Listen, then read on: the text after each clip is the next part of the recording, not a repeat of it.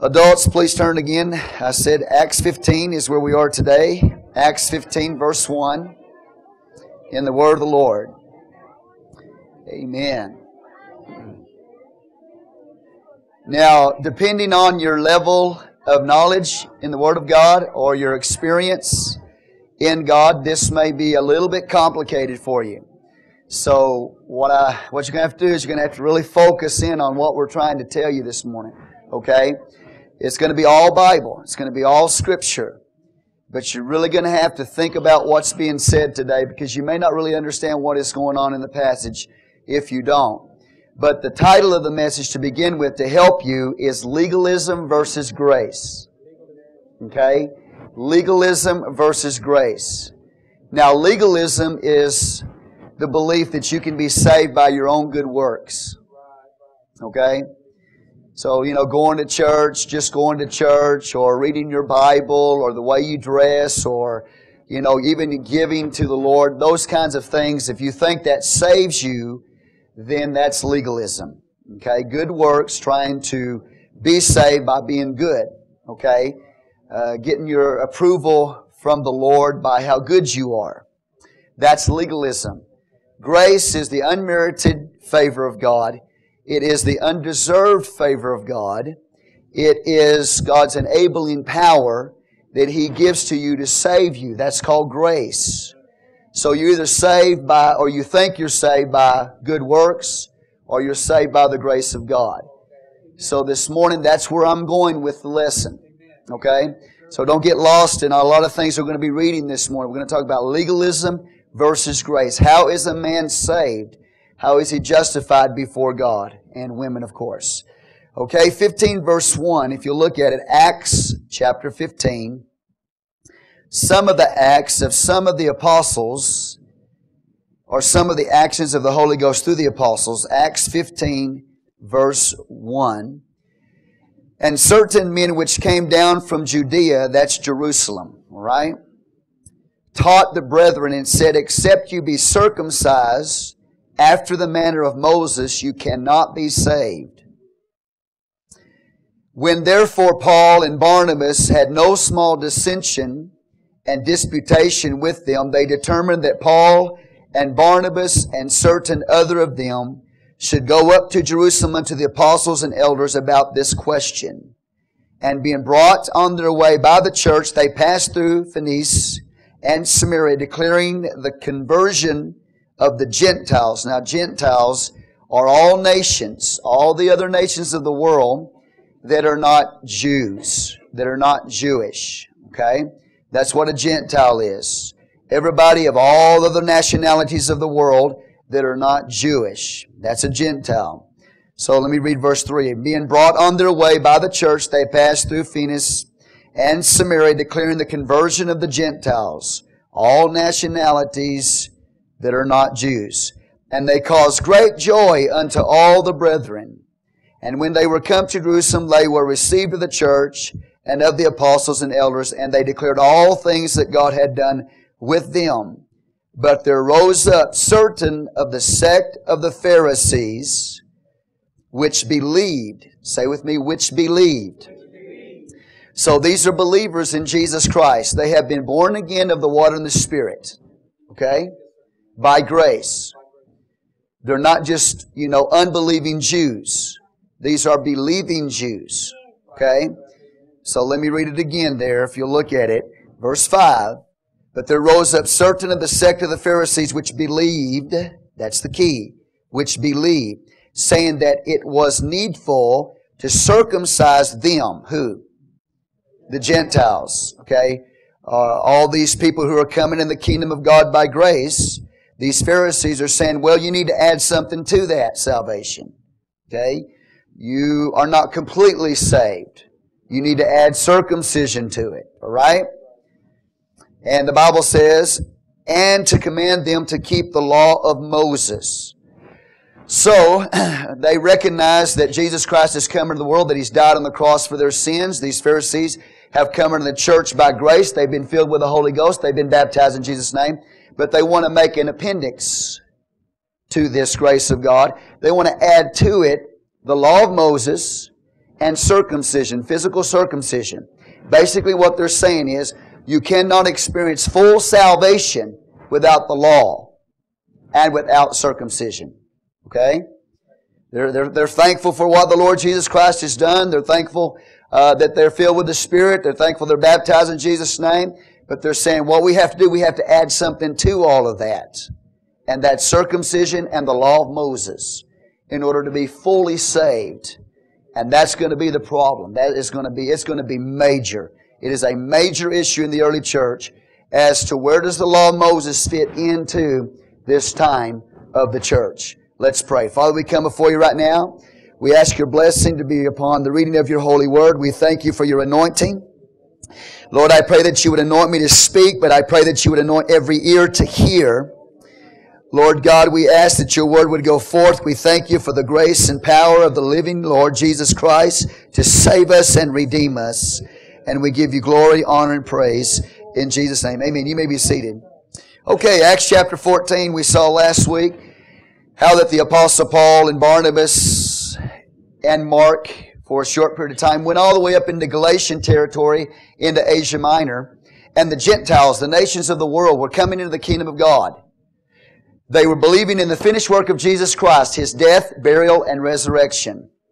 And then applying that death, burial, and resurrection of Jesus Christ in their life, they were baptized in Jesus' name. They were filled with the Holy Ghost after repenting of their sins. So they were coming into the kingdom.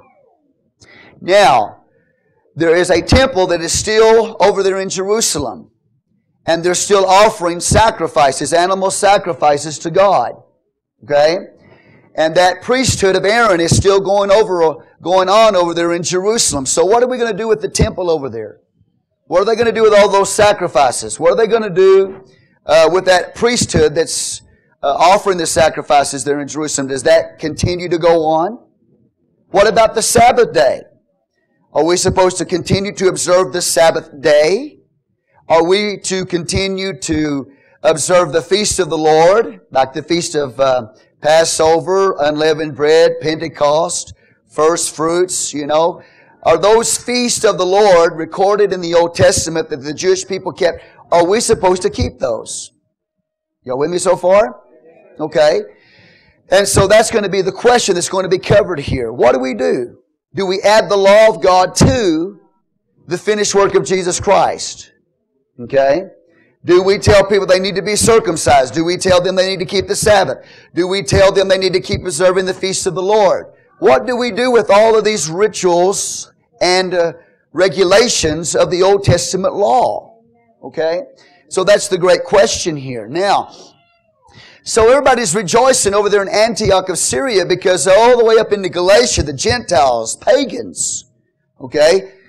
Pagans who don't worship at the temple of the Lord in Jerusalem, pagans who don't bring sacrifices to the God of Israel over there in Jerusalem. These Gentiles, these pagans, okay, are coming into the church because of Jesus' death, burial, and resurrection. They are believing in Jesus Christ, in His death, burial, and resurrection, that He is the one that is providing salvation for them from their sins. And they're coming into the kingdom of God. And the apostles are not telling them, go to the temple in Jerusalem and offer a sacrifice. The apostles are not telling them to be circumcised in the physical body, which was a token of the Old Testament covenant, right? The apostles are not telling them to keep the feast. They're not telling them to keep the Sabbath day. They're just coming into the kingdom of God by grace, and they're receiving the Spirit of the Lord Jesus Christ by grace. They're becoming born again by grace, having nothing to do with the law of Moses at all. Did you catch that? And in the process of this tremendous rejoicing that the nations are coming into the kingdom of God by grace, unmerited, undeserved, simply because they're believing by faith in the finished work of Jesus Christ, they're coming into the church, and then all of a sudden, we've got Pharisee believers, okay? They have come into the church as well, but they want to add the law of Moses to this grace of God and circumcision to this grace of God. So they're going to start going to these Gentiles and telling them, Well, it's great that you've been baptized in the name of the Lord. It's great that Jesus Christ died for us on the cross. It's great that you've been filled with the Spirit of the Lord. It's great that you've experienced that, but that's not all you need. You need more than Jesus Christ. You need more than His death on the cross and His burial and resurrection from the dead. He's not the only thing that can save you. You need Jesus Christ plus something else. You need Jesus Christ plus circumcision. You need Jesus Christ plus the law of Moses in order to be fully saved. So what they're saying basically, we've got to add the law and we've got to add circumcision to Jesus Christ's death, burial, and resurrection. And we've got to add that Old Testament law and circumcision to your new birth in order for you to be saved. And that's what these Pharisees are telling people everywhere they go. Okay? These long blue-robed Pharisees who are zealous for the law of Moses. Okay? Now, y'all with me so far?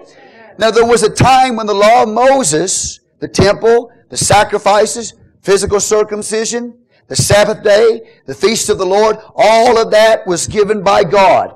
And it was a holy thing. But it was only a type and a shadow that's pointing to your day of grace. And when Jesus Christ comes in the world, He dies on the cross, He's buried, He rises from the dead, and then on the day of Pentecost, He pours out His Spirit on the church, and people are getting baptized in His name and coming into the kingdom.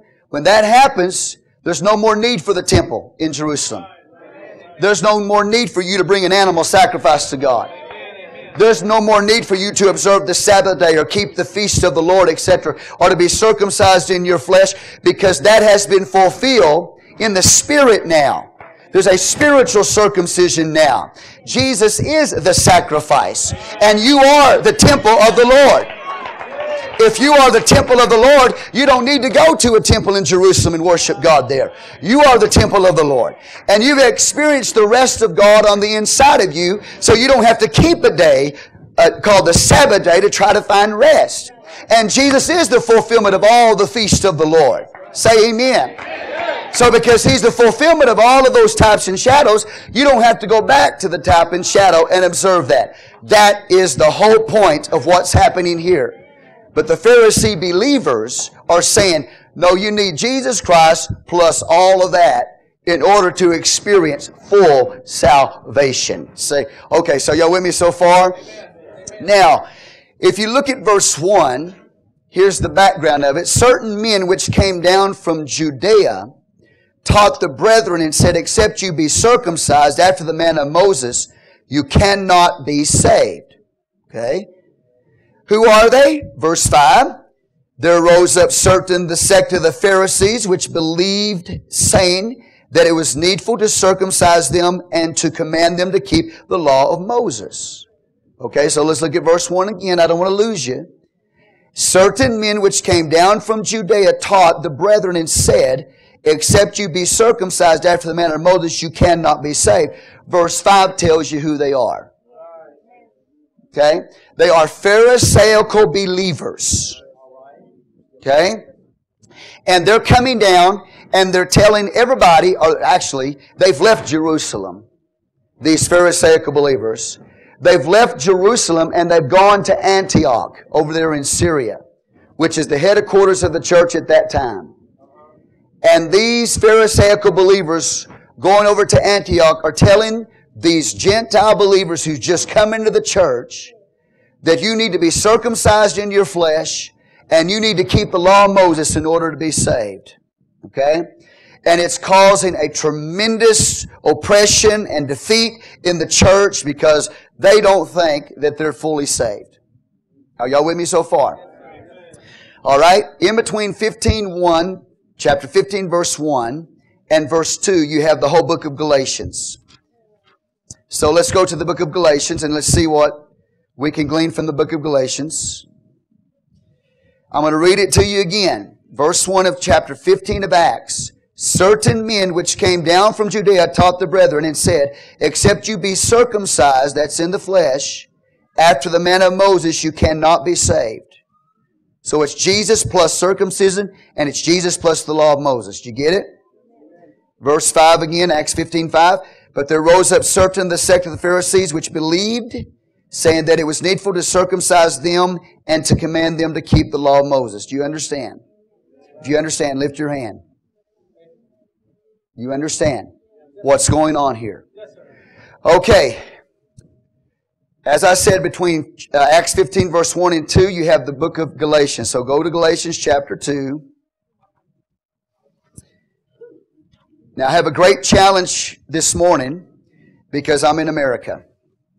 And, you know, the challenge is that a lot of people are not really into the Word of God. They don't spend a lot of time with it. So when you get into heavy things in the Scripture, people just have a tendency just to put it off, just to go to sleep on you. But I'm going to bring it to you so you'll understand, all right? Galatians 2, please look at verse 11. Now, Galatians 2, what we're going to read here in verse 11 is we're going to find the church there in Antioch of Syria. It is the headquarters of the Gentile church, basically. Okay? That's where this event's going to take place, in Antioch of Syria. Verse 11 says, Peter's going to go over to Antioch. When Peter was come to Antioch, Paul said, I withstood him to the face because he was to be blamed. What did Peter do that caused the Apostle Paul to stand up face to face with him and correct him? Okay? We've got two apostles here. We've got Paul, the apostle to the Gentiles, and we've got Peter, the apostle to the Jews. Peter is over there in Antioch, and Paul walks into the room, and Peter has done something that causes the Apostle Paul to go and stand him up face to face. Okay?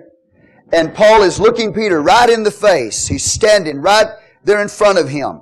And he is Paul, the apostle to the Gentiles, who at one time was a Pharisee. You remember that? At one time he was a Pharisee of the Pharisees. So this one-time Pharisee of the Pharisee is going to stand up in the face of Peter, and he's going to rebuke Peter for what Peter has done. Now, what did Peter do? Let's find out, okay? What would cause these two apostles to get into a debate with each other? Why would the Apostle Paul stand up and rebuke the Apostle Peter? What is Peter doing here? Okay? So the Bible says, it gives us the answer, verse 12, for before that certain came from James. Check that out. Okay, keep your hand there in your Bible. Go back to Acts 15:1. Okay, you there? Acts 15:1. All right, you there in Galatians 2, verse 12? Okay. 15:1. Certain men which came down from Judea taught the brethren and said, except you be circumcised after the manner of Moses, you cannot be saved.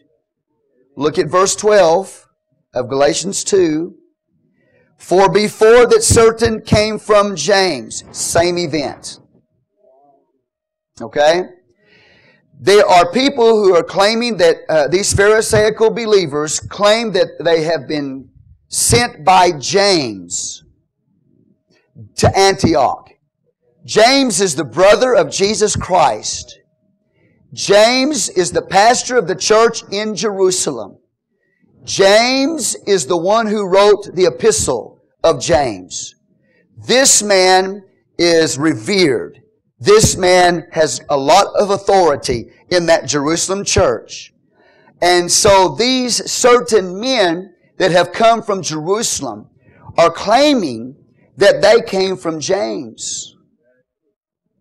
We know they have come from James' church over there in Jerusalem. We know that they are born-again believers, but they're Pharisees. They travel from Jerusalem, they go up to Galatia, and then all of a sudden something starts happening. Okay? They claim we're from James. James has sent us here, and we got to straighten something out. But James never sent them. That's what they claimed. They claimed, these Pharisaical believers claimed that they came from James. They're sort of like name droppers, They're looking for some support, some backup to what they're doing, and they say, hey, James over there in Jerusalem, we're coming from James. He has sent us down here to make sure you're keeping the law of Moses and to make sure you're being circumcised along with your new birth. But that is totally incorrect. They lied. How do I know that? Because in Acts chapter 15 it will tell you that. They did not, they were name droppers. They came by association. You understand what I'm saying? So if you look at Galatians 2:12, for before that certain came from James, he did eat with the Gentiles, but when they were come, he withdrew and separated himself, fearing them which were of the circumcision. So what Peter's doing, remember in Acts chapter 10, Peter, the apostle to the Jews, in Acts chapter 10, we've already covered it. God sent Peter to the Gentiles, and Peter told the Gentiles, the nations of the world, how to be saved. Basically, let me keep it simple for you. The Gentiles, or the nations of the world, found out that they needed to be baptized in Jesus' name for the remission of their sins. They received the baptism of the Holy Ghost, speaking with other tongues after they had repented. And that's all they needed. Okay? As far as salvation is concerned. And it was Peter that preached that message. And so remember in Acts chapter 11, Peter goes back to the church in Jerusalem, and James puts his full approval on what is happening in the nations of the world. How that the Gentiles are coming into the church by grace, being baptized in the name of the Lord, filled with the Spirit of the Lord God. And the approval of that Jerusalem church has already been given on what's happening in the nations of the world. So these fellows that come down from Jerusalem, the Jerusalem church, they have not been sent by James. They claim they were sent by James. Because they need a little support. Hey, we know James. That's the Lord's brother, and so because of his reputation, they're using his name to support what they're doing. But James wasn't in it. He already gave the approval on what was happening in the churches, in the nations of the world, how the Gentiles were coming in. Do you see what I'm trying to say? Not that it needed his approval, but he had already said this is of God. So now what we have is Peter over there in Antioch. Okay? And we've got the Jews in the church, and we've got the Gentiles in the church. And what's happening here is that the Jews are sitting down with the Gentiles in one body. Okay? Jewish believers and Gentile believers sitting down in the same church, worshiping God in spirit and in truth. Alright? And everything's going great. And they decide we're going to have a supper after church. Okay? So they all sat down together, Jewish believers and Gentile believers sat down together at the same table. And here comes these long blue-robed Pharisees who claim to be from James's church in Jerusalem. They go, wow, these are the believers from James's church. James, he's the brother of the Lord, he's really, and he was an amazing man. But they're just name droppers. And when these Pharisaical believers walk into the supper that day after church, Peter, what are you doing over here eating with these Gentiles here? Are you here? What are you doing eating with these Gentiles here? And so, we got a problem. What are the church back there in Jerusalem going to think about you, Peter, when they find out that you're eating with Gentiles? Remember that there is a real, what do you call it? I'm trying to find the word for it. Prejudice, thank you. There is a prejudice. The Jews do not like Gentiles. Do you understand what I'm telling you? Jews wouldn't eat with Gentiles. They wouldn't fellowship with Gentiles because they looked at Gentiles as unclean dogs. But now you got Gentiles and Jews coming in the kingdom of God by the grace of God, and they're all eating together and they're all happy. But here comes these Jerusalem Jews who claim to be coming from James's church, and they walk in. Hey, Peter, I can't believe you would sit here and eat with these Gentiles. You need to separate yourself and you need to sit over here with the Jews. let the Gentiles eat with themselves, and all you Jews come over here and you sit down and you eat with your group here, and let's just split this thing. Let's have a Jewish church and a Gentile church. So you Gentiles eat together and you Jews eat together, but as far as us eating all together, Gentiles and Jews together at the same time, no, we can't do that. And what is the Jerusalem church going to think about you? Those Jerusalem Jews going to think about you? Because we came from James, And so, what are they going to think about you, Peter? And you know what Peter does? He gets up from the Gentiles' table and he goes over and he sits down with the Jews. And when the Apostle Paul walks in that room and he sees the hypocrisy of Peter, refusing to eat with Gentile believers, that's when this face-to-face rebuke takes place. Okay? Peter, you should be sitting over here with these Jews. These are the law-keeping group. This is the one who've been circumcised in the flesh. And that's who you should be with, is these circumcised in the flesh, law-keeping people. You shouldn't be fellowshipping with these Gentiles. They haven't been circumcised in the flesh. They don't keep the law of Moses. They're not completely saved yet. You get this? Yes, sir. Amen. And Peter, because of the pressure, gets up and sits over with the Jews. The Apostle Paul, as I said, he walks in and he sees this whole event, and this hypocrisy makes him extremely angry. Now the Apostle Paul, you can persecute him, you can beat him, you can stone him and leave him for dead, and he won't be angry. But when you start trying to destroy the church, he gets mad. Are you here with me now? And when these people who claim to come from James's church in Jerusalem, these Pharisaical believers who say you got to add the law to your salvation and you got to add circumcision to your salvation, and when they show up, Peter gets up from the Gentile table and goes and sits with the Jews. When Paul sees this whole event taking place, that you got to add something to Jesus Christ and the new birth, when he sees that, he lights into the Apostle Peter. Now you got to remember, Peter, we're talking about Peter, man. We're talking about Peter. We're talking about the man who preached on the day of Pentecost. We're talking about the apostle to the Jews. We're talking about the man who God used to bring the Gentiles into the kingdom. And Paul is going to rebuke this man to the face, because he got up from the table of the Gentiles who were born again believers in the kingdom of God, and walked over and sat down with the Mosaic law-keeping, circumcised believers called the Jews. Watch this. Okay? The Bible says, I'll read it to you again, verse 12. For before that certain came from James, he did eat with the Gentiles, but when they were come, he withdrew and separated himself, fearing them which were of the what? The circumcision. He fears those who believe that you still need to be circumcised in the flesh. He's full of fear. Okay? This is interesting, isn't it? So we find out that Paul withstood him, verse 11, Galatians 2, withstood him to the face. Now we find out why. Okay? Again, verse 12, for before that certain came from James, he did eat with the Gentiles. Do you get that?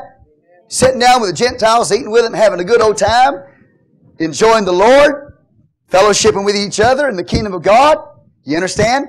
Making no distinction between the Jews and the Gentiles.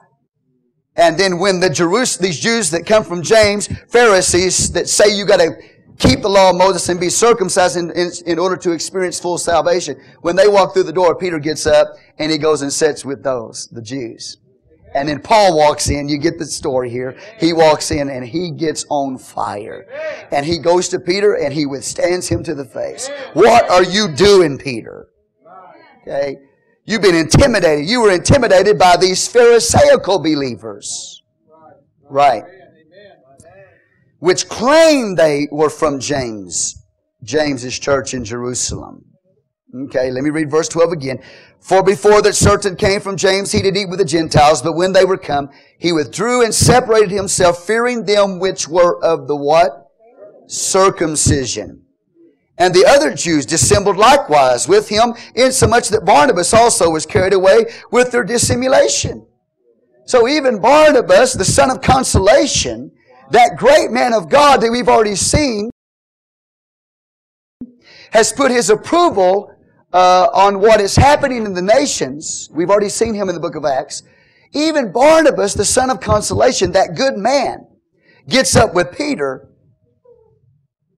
steps away from the table of the Gentiles, okay, Gentile believers, and he sits down with Peter at the Jewish table.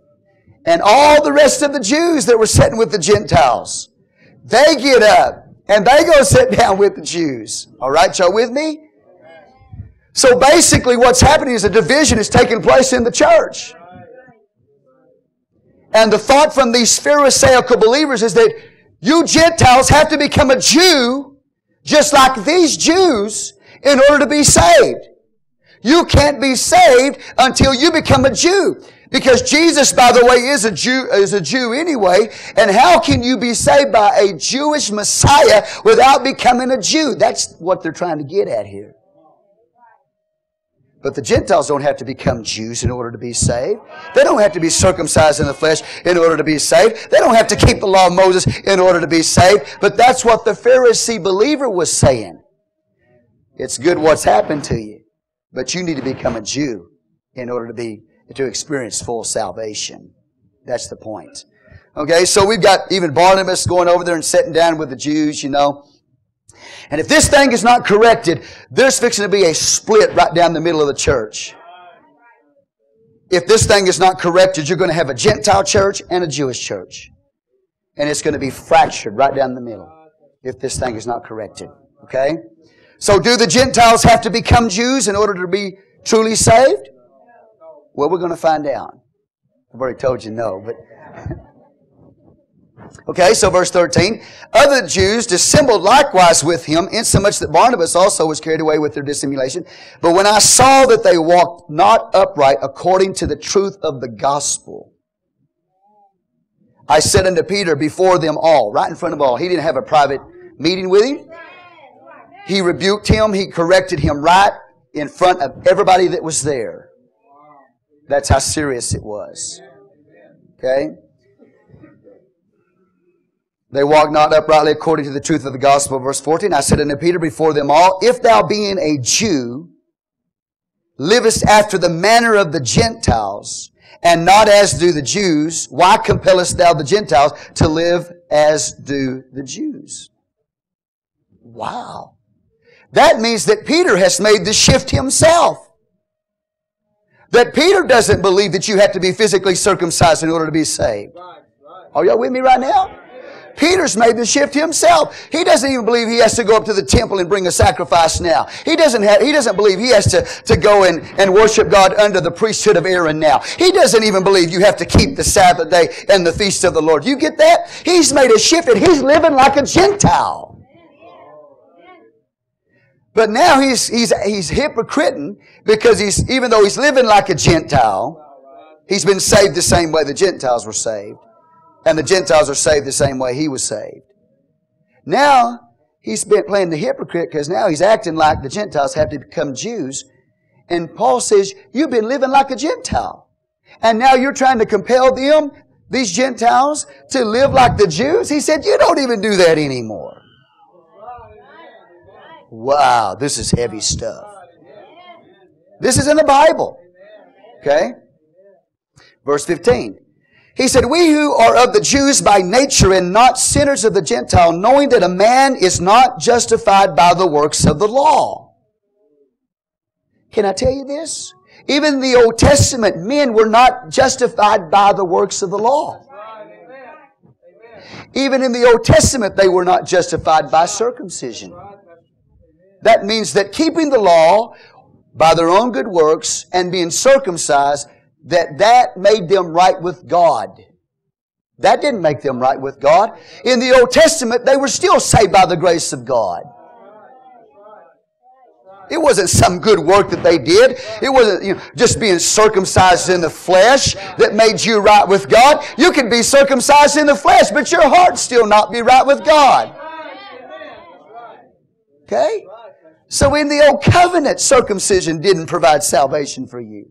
In the Old Covenant, keeping the law did not provide salvation for you. The law condemned you. You ought to know that, Jews. So how can you add that to salvation and say, until you experience that, you have full salvation? Until you become a Jew? Say amen. Boy, it's quiet in here, but I'm in the Bible this morning. Okay, so verse 16, knowing that a man is not justified by the works of the law, correct? But by faith of Jesus Christ. It's by putting your faith in the Lord Jesus Christ, His finished work, and being born again. That's what's going to save you, right? Verse 16, know that a man is not justified by the works of the law, but by the faith of Jesus Christ. Even we have believed in Jesus Christ that we might be justified by the faith of Christ. He said, even we Jews. He was a Pharisee of the Pharisees. He said, we know how we got saved. We know how we got justified. He said it was by faith of Christ and not by the works of the law. For by the works of the law shall no flesh be justified. Are y'all with me? Now, I'm kind of being nice as I read it. But when the Apostle Paul is confronting Peter, he is as mad as he could possibly be. What do you think you're doing? You know we're not justified by the works of the law, Peter. You know we're justified by the faith of Jesus Christ. You know that Jesus is the only way that you can be saved and His finished work. How do you think that you can add the law to the finished work of Jesus Christ and circumcision to that and make that a requirement for salvation when you know you're not justified by the works of the law? You're justified by faith of Jesus Christ. And it's by grace you're saved. It's not by your good works that you're saved. Well, he's getting at him. And that was even nice the way I was talking there. Verse 17, but if while we seek to be justified by Christ, we ourselves also are found sinners, is therefore Christ the minister of sin? God forbid. If we believe in Jesus Christ and we've been born again of the water and the Spirit, but yet we're still sinners, if you still look at us and declare that we're sinners because we're not keeping the law of Moses and being circumcised, does that make Jesus Christ a sinner as well? Check that out. You walk in here and claim that we need to add to this death, burial, and resurrection of Jesus Christ, the shedding of His blood on the cross for our sins, and His death on that cross for our sins, and He was buried and rose again the third day and poured out His Spirit on the day of Pentecost, and the Gentiles are coming in by being born again of the water and the Spirit, baptized in Jesus' name, and filled with the Holy Ghost, and you're telling us that we got to add the law to it, and we got to add circumcision to it, or we're not saved, that we're still sinners? Wow, this is the point. You're telling me that I got to become a Jew before I can be saved? So watch. This is where he is. Verse 17, but if while we seek to be justified by Christ, we ourselves also found sinners, is therefore Christ the minister of sin? God forbid. He's not the minister of sin. For if I build again the things which I destroy, I make myself a transgressor. For I through the law am dead to the law, that I might live unto God. The purpose of the law was to get me to Jesus Christ. The purpose of the law was to condemn me. The purpose of the law was not to save me. The purpose of the law was to diagnose my problem. The purpose of the law diagnosed my problem, that I'm lost, that I need God, I need a Savior. That was the purpose of the law. The law was the X-ray machine that diagnoses the broken bone. But the X-ray machine can't fix the broken bone. The law diagnosed my problem. The law showed me I was a sinner without hope. The law condemned me to death because the law requires absolute perfection from me, and I have not lived perfectly. So the law is the x-ray machine that shows I'm broken, that shows I have a need. But the x-ray machine can't fix the broken bone. Only the new birth can fix the broken bone. Only Jesus Christ can save you. Give God praise in the house. The law condemns every one of us. If you've broken one part of it, you've broken it all. If you're trying to depend on your own good works, the law condemns you.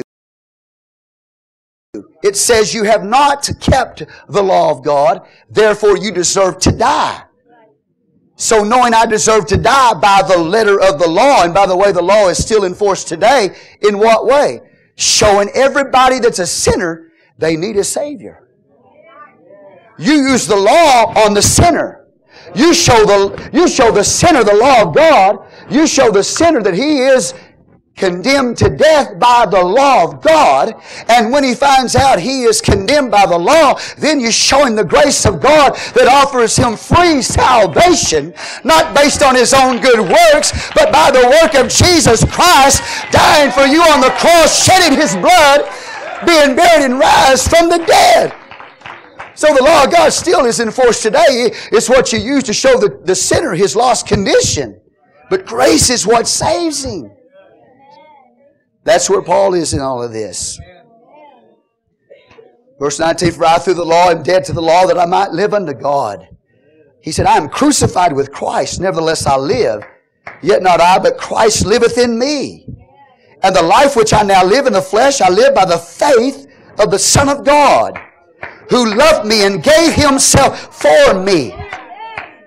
He said, I do not frustrate the grace of God. I don't frustrate the grace of God by walking around and saying, well, God saved me because I'm a good person. I don't frustrate the grace of God by saying, I've kept the law. None of you have kept the law. Every one of you have broken the law. Every one of you. If you've ever said a bad word, if you've ever lied, if you've ever had a bad thought, you have broken the law. So you can't walk through life saying, well, I'm good enough to be saved. Nobody here is good enough to be saved. Every one of us have broken the law of God. And that's what Paul is saying right here. He said, I'm crucified with Christ. When Jesus died on the cross, I was there with him. Even though I didn't die physically. He died in my place. He died for me and He died as me that I might be saved from the curse of the law. The law said man has to die because of sin. Jesus took my place and died for me because the law has been broken. He died for me so the price could be paid. So for you to come in here and say, we need to add the law of Moses and circumcision to the grace of God. Paul, I'm telling you, friend, he's coming unglued here. He's letting you know you're not justified by the works of the law. You're justified by the faith of Jesus Christ. You're crucified. I'm crucified with Jesus Christ. He took my place. Say amen. How many of y'all know what I'm talking about? He gave himself for me. Verse 20, I am crucified with Christ, nevertheless I live. Yet not I, but Christ liveth in me. The life which I now live in the flesh, I live by the faith of the Son of God who loved me and gave himself for me. He gave himself for you. Every one of you and I, including the preacher preaching to you today, every one of you in this church desire to die and deserve to die and go to hell. Every one of us. Yes, sir. Yes, sir. If you think you're good enough to be saved on your own good merits, you are going to die and you are going to go straight to hell. You have to have a Savior. And I have to have a Savior. And I'm saved by grace. I'm saved. The unmerited, the undeserved provision of God has come to me. Not because I was worthy. Not because I fasted enough. Not because I prayed enough. Not because I gave enough. Not because I stopped this or I stopped that. Not because as a woman, you let your hair grow long or you wear a dress all the time. That's not why you're saved. It is because of the grace of God. You may do all of that. Hold on, listen to me. You may do all of that, and all of that is important, but you're not saved by that. You do good works because you're saved. Not to be saved, but because you are saved. You will live a holy life. And holiness is not legalism. Legalism is my own good works is what's saving me. Holiness is living separated unto God and obedient to God because you are a believer. There's a big difference. Say, praise the Lord. Give God worship. Verse 21. I do not frustrate the grace of God. For if righteousness come by the law, then Christ is dead in vain. You catch that? It was never intended. The law was never given to justify a man. The law was given to condemn a man and show them they need Jesus Christ. If you can be saved by your own good works, Jesus would not have had to die for you. You cannot. Oh, yeah, you'll say, man, I've tried. I've tried so hard to be good enough. Let me tell you something right now. Forget it. You are frustrating yourself. You are driving yourself crazy into thinking that you can be good enough by your own good works. I'm telling you that salvation comes by grace. I don't deserve it. Hallelujah. I can't earn it. I can't purchase it. He purchased it for me. Give the Lord praise in the house. If I could be saved by keeping the works of the law, if I could get that Old Testament law and read every verse in it and keep every one of them to the letter. And by the way, nobody has ever done that except Jesus Christ. Except Jesus Christ. That's why He qualified to die, because He kept the law. He qualified to die for those who broke the law because He kept it. Okay? So if you go through the Bible and say, oh, okay, good, yeah, great. Yeah, I'm getting better every time, all the time. I stopped smoking and I stopped drinking and I'm even starting to go to church now. Woo, good for you, but you're still not saved. Well, I stopped beating my wife and she stopped beating me. We're doing a lot better. You're still not saved. You hear what I'm telling you right now?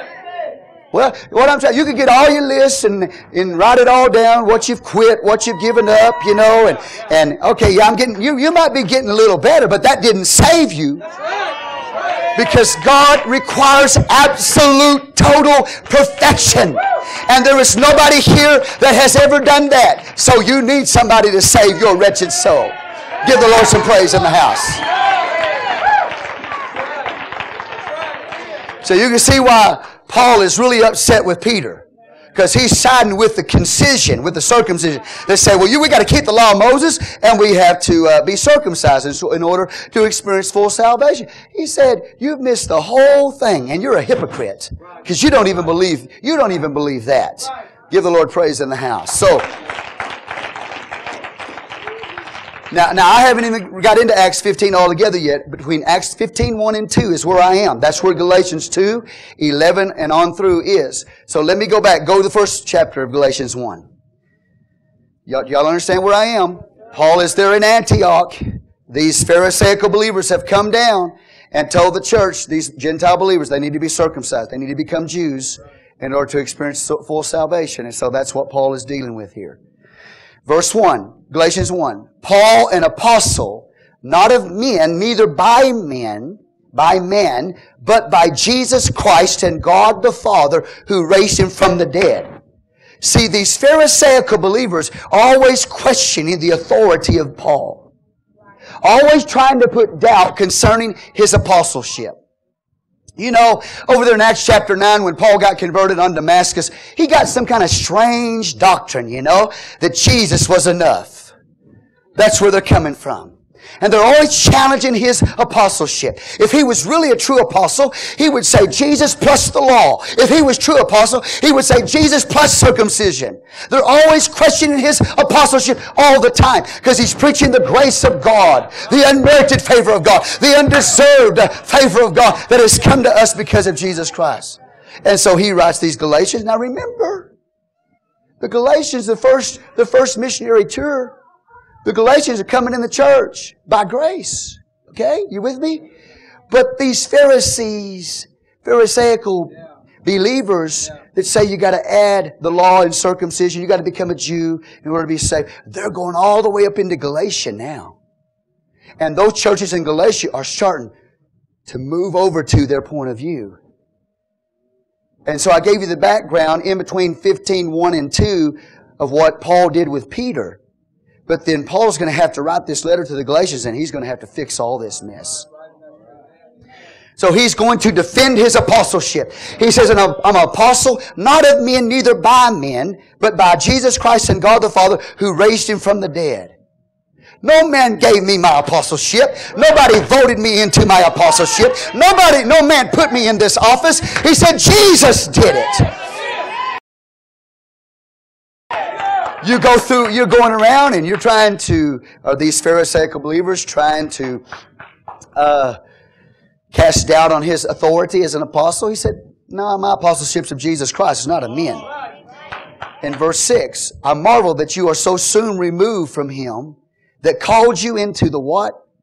Grace of Christ unto another gospel, which is not another, but there be some that trouble you and would pervert the gospel of Christ. That's those Pharisaical believers from Jerusalem that's come down to Antioch. He said, they're troubling you. Woo, give God praise. I feel it. I feel the Holy Ghost now. He said, there's not another gospel, but there's some that trouble you and would pervert the gospel of Christ. They want to change it up. They want to add to the gospel of Christ. But though we are an angel from heaven, we being the apostles, preach any other gospel unto you than that which we have preached unto you, let him be accursed. As we said before, so say I now again, if any man preach any other gospel unto you than that you have received, let him be accursed. You get it? Amen. Look at chapter 3, verse 1. Get the background. Get the emotion of the Apostle Paul, not just the letter. Chapter 3, verse 1. O foolish Galatians. Oh, that's strong, isn't it? Be nice, Paul. Oh, foolish Galatians. One translation has it, you stupid idiots. That's right. That's right. That's right. Amen. That's right. I kid you not. You stupid idiots. Well, no preacher would talk to us like that. Yes, sir. Yes, sir. Oh, foolish Galatians. One translation. Oh, you stupid idiots. Who hath, watch this, bewitched you, that you should not obey the truth, before whose eyes Jesus Christ hath been evidently set forth crucified among you. You know Jesus Christ was crucified. Are y'all here right now? You know that's the message of the gospel. You foolish Galatians. You stupid idiots. Who has come in and bewitched you? Who's cast a spell on you? Somebody's cast a spell on you. Foolish Galatians. Woo. Now that's the emotion of it. It's not like, oh, foolish Galatians. Who hath bewitched you that you should not obey the truth? Oh, no. Oh, foolish Galatians. Who hath bewitched? I'm telling you, he's breathing fire. I'm telling you, sweat's running down his face. I'm telling you, he is angry. And as I said, you can persecute him, you can stone him, leave him for dead, and he won't get angry like this. But because somebody's trying to destroy the church, he is angry. Sweat's running down his face. He said, oh, you foolish Galatians, you stupid idiots. Who has bewitched you? Oh, give God praise in this house. He's on fire when he preaches it. He's on fire when he speaks this word. Whew. Verse 2, this only would I learn of you. Received you the Spirit by the works of the law or by the hearing of faith?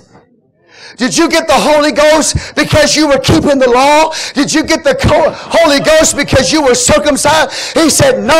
He said it was because you put your faith in Jesus Christ and His death, burial, and resurrection. That's why you got the Holy Ghost. Not because you were good enough. Not because you found a way to be approved in the eyes of God on your own. That's where He's going. He's fired up here. No wonder he got in the face of Peter. Verse 3, are you so foolish? Having begun in the Spirit, are you now made perfect by the flesh? You began in the Spirit. You had the life of God come in you. You've been born again. You've been saved. And now you think that all right, did you get the Spirit because you were good enough? The answer's no. It was by grace. And then now, since you've been born again, you think that having begun in the Spirit, you can end in the flesh? That you can be good enough by the flesh? Say, are y'all with me right now? Verse 3, are you so foolish? Having begun in the Spirit, are you now made perfect by the flesh? Have you suffered so many things in vain, if it be yet in vain? Remember, we showed you what they went through. Those Jews coming down, persecuting them. We saw Paul was stoned, left for dead by that Jewish faction that has come into the church of Galatia. Said you suffered. You were persecuted for the faith in Jesus Christ. And now you're going to give all that up? Have you suffered so many things in vain, if it be yet in vain? He therefore that ministereth to you the Spirit, and worketh miracles among you, doeth it by the works of the law, or by the hearing of faith. Jesus has ministered the Spirit to you. He's working miracles among you. Is He doing it by the works of the law? No. Come on, somebody. It's because you put your faith in Jesus Christ. And the fact that He died for you, that you just got the Holy Ghost. It was a free gift. Your salvation was a free gift from Jesus Christ. The Holy Ghost that you received was a free gift from Jesus Christ. The signs, miracles, and wonders that broke out all around you was a free gift from Jesus Christ by His grace. Not because you deserved it, but because of His mercy and grace. It was His free gift to you. These miracles wasn't because you were good enough. It's because of the grace of God. That's why a lot of times you see somebody coming to church. They know they don't deserve to be saved. They know they don't deserve to be healed. They don't deserve a miracle in their life. But they'll come to the front and they'll be prayed for and they'll get their healing.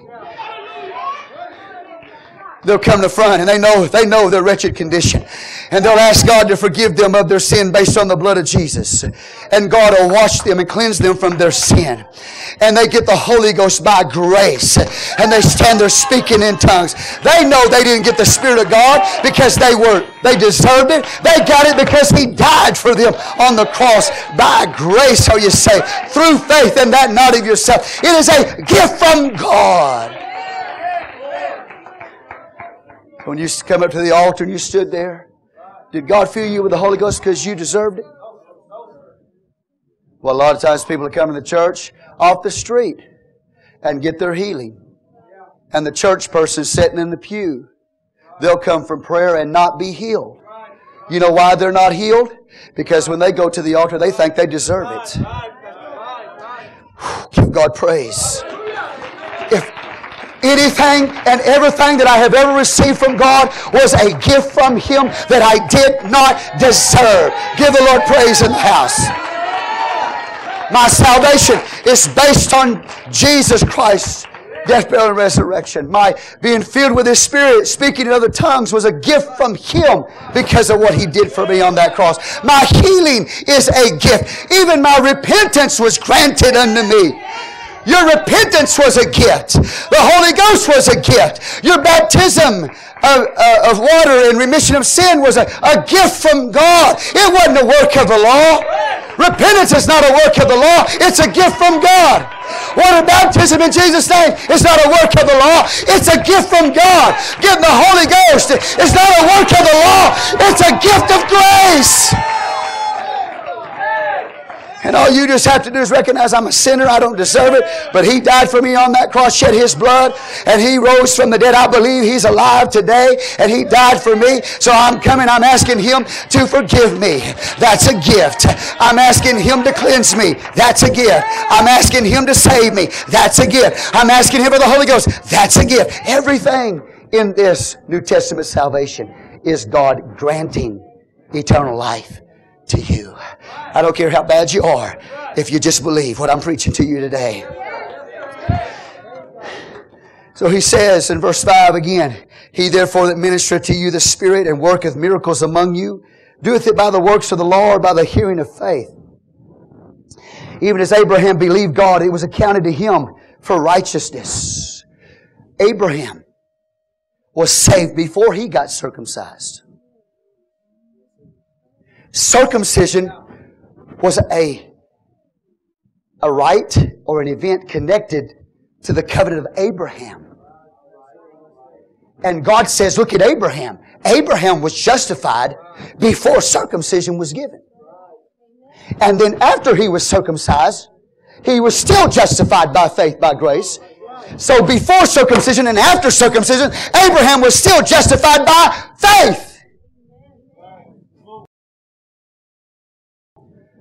He was a Gentile at one time, whom God saved, who was not circumcised.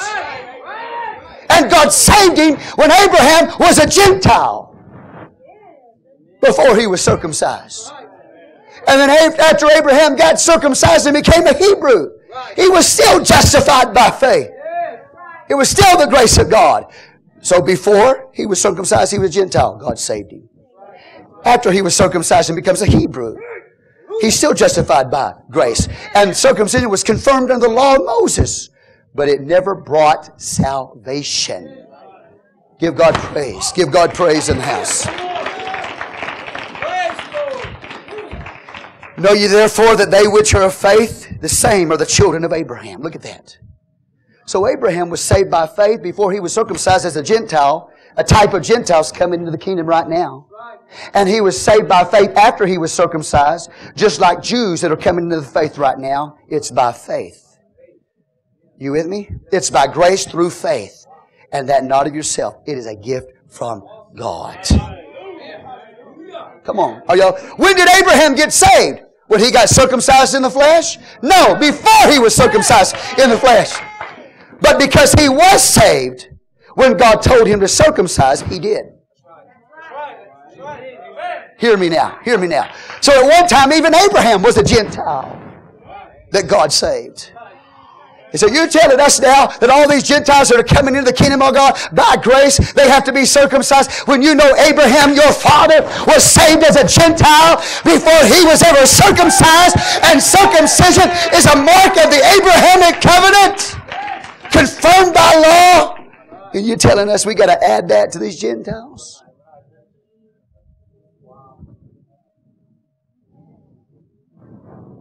As you can see, I'm not going to finish. What time is it? Is it 11:30 or 12:30?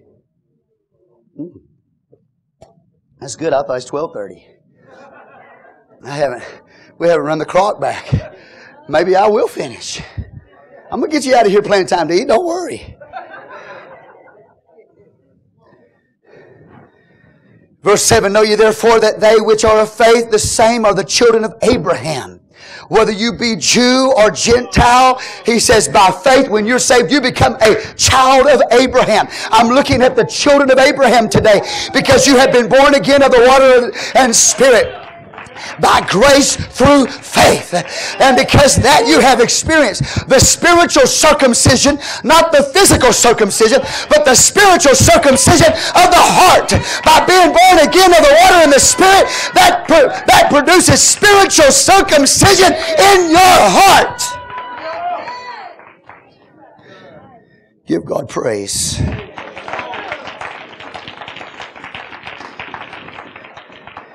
Oh. Let's jump over to chapter 4. I don't have time to read the whole book of Galatians to you. Chapter 4, verse 1. Now I say that the heir, as long as he is a child, differeth nothing from a servant, though he be Lord of all, but is under tutors and governors until the time appointed of the Father.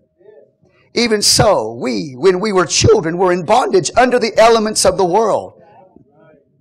But when the fullness of time was come, Paul said, something has changed. You're now in the fullness of time. You're not under that Mosaic economy anymore. You don't have to be circumcised anymore. There has been a change in time. You're in the fullness of time. This is fulfillment days. Give the Lord praise in the house. So in the fullness of time, when the fullness of time was come, God sent forth His Son, made of a woman, made under the law, to redeem them that were under the law. Look at that. That we might receive the adoption of sons. And because you are sons, God hath sent forth the Spirit of His Son into your hearts, crying, Abba, Father. Wherefore thou art no more a servant, but a son. And if a son, then an heir of God through Christ. I tell everybody in this church, I don't know what your background is, but you can become a son of God, an heir through Christ. I don't know what you've done, but by God's grace, God can save you. I tell you today, there are some standing before you and some sitting beside you that have been saved. And if you knew the life they were in, it would blow your mind that God could save somebody like that. That God could save somebody like this preacher. I am a miracle of His grace. I'm not worthy to be saved. I'm not worthy to even stand before you and preach this morning. I am not worthy. It's by the unmerited grace of God that I am what I am. And God can do it for you. And those of you who knew what you used to be, and you know what God has done in you, those of you who know that you're saved by grace, stand here free, stand here rejoicing, because you know it wasn't you joining a denominational system. It wasn't because you were a this or a that. It's because you became a born-again believer of the water and Spirit because of what Jesus did for you. Give God praise in the house.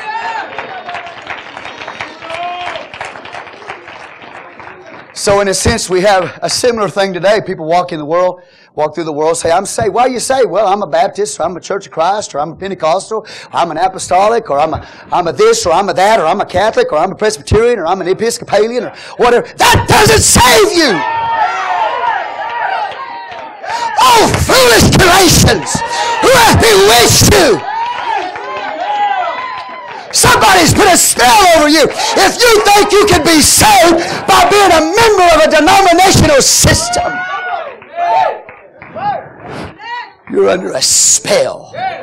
I'm not going to call you stupid idiots, but he did. Foolish Galatians. Split hell wide open, man. We'll split hell wide open if you put your confidence in that.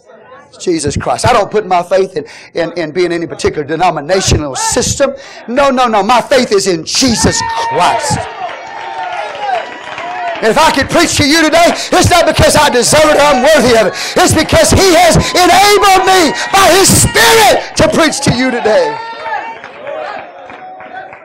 I'm nothing without Him. You're looking at a man that's absolutely nothing without Him. I'm a nobody. I'm a nothing. I deserve to die and go to hell.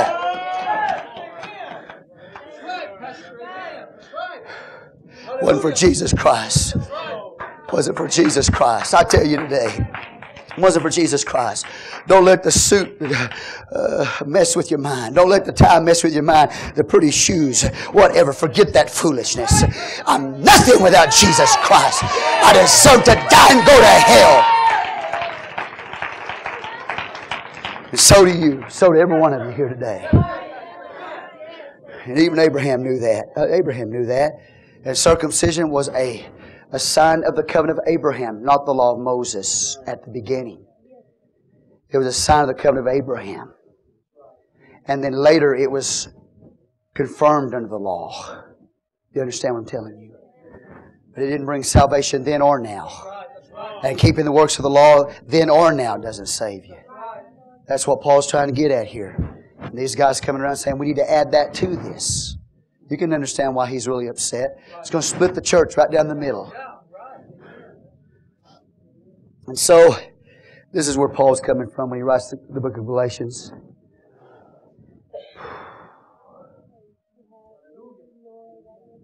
Chapter 5, I'm going to jump way over there. Chapter 5, verse 1. Stand fast, therefore, in the liberty wherewith Christ hath made us free. And be not entangled again with the yoke of bondage. Behold, I, Paul, say unto you that if you be circumcised, Christ shall profit you nothing. For I testify again to every man that is circumcised that he is a debtor to the whole law. Christ has become of no effect unto you. Whosoever of you are justified by the law, you are fallen from grace. For we through the Spirit wait for the hope of righteousness by faith. You fulfill the law because you've been filled with the Spirit of God. That life of God that's in you is fulfilling the law of God. You need to hear that today. For in Jesus Christ, neither circumcision availeth anything, nor uncircumcision, but faith which worketh by love. You don't have to become a Jew. You don't have to be circumcised. Or you don't have to keep the law of Moses in order to be saved. Give God praise in the house.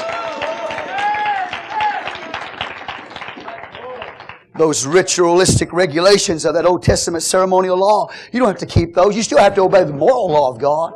Oh, hallelujah, as a believer. But those regulations of circumcision, etc. Hallelujah to the Lamb. Chapter 6. That's why some people come around me and tell you, you need to keep the Sabbath day, and you need to keep this feast, and you need to keep that feast, and you need to keep this feast, and you need to keep that feast, and you know, and pretty soon they're going to be telling them I'm going to need to be circumcised. Well, I'm going to tell them I got them covered both ways.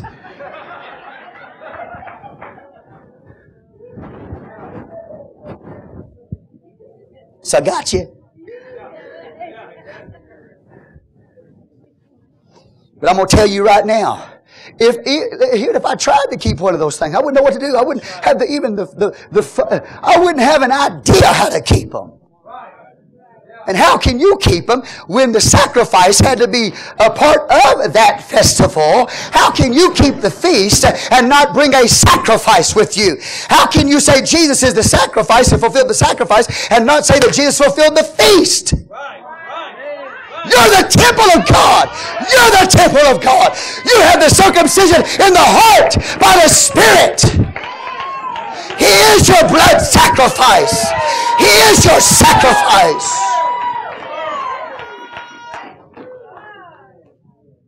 I don't agree. Well, okay. I didn't ask you to. Watch. For if Jesus, verse 6, chapter 5, verse 6, for in Jesus Christ neither circumcision availeth anything, nor circumcision, but faith which worketh by love. You did run well. Who did hinder you that you should not obey the truth? I'm going to jump away over to 6. Brethren, if a man be overtaken in a fault, you which are spiritual restore such a one in the spirit of meekness, considering thyself. You know what, I jumped a little bit too fast. Let me go to verse 16 of chapter 5. This I say then, walk in the what? Spirit, and you shall not fulfill the lusts of the flesh. You couldn't stop sinning if you tried, if you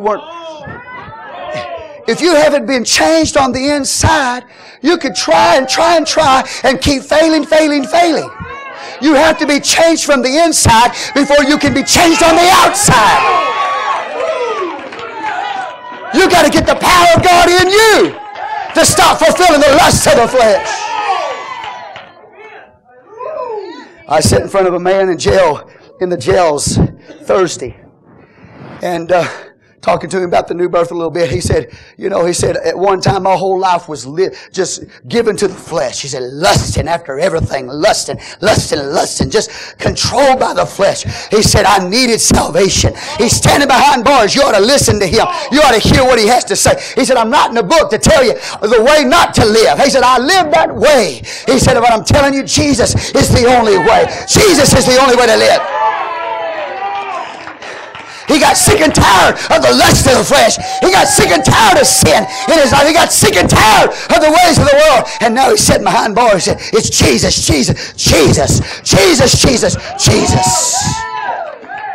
He said, I'm writing a book. I'm giving my testimony. Coming right out of his mouth, you know.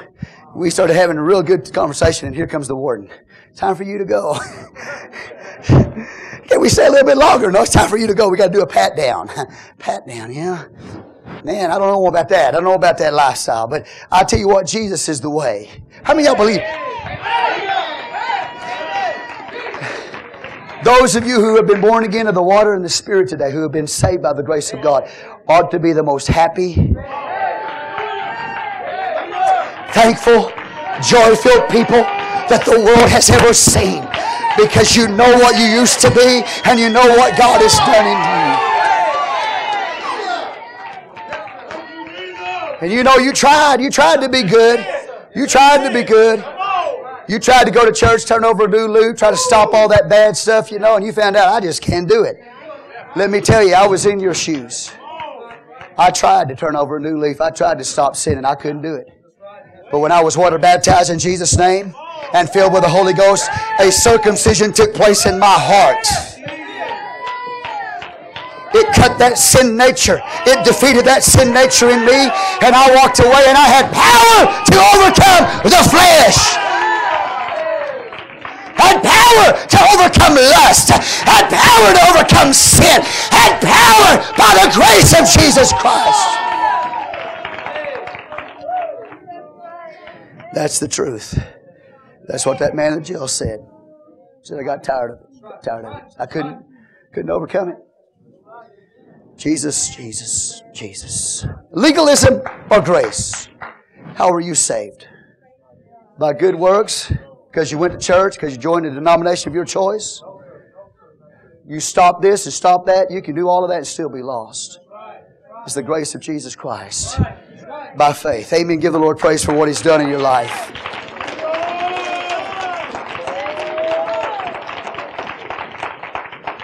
You can see why Paul was so fervent. You can see why he was so emotional. You can see why the sweat's running down his face. Have somebody come along and say, we got to add this to Jesus Christ. Oh, foolish Galatians. Add the law, add circumcision to that? No. No, no, no. 16, this I say then walk, 5:16, Galatians 5:16.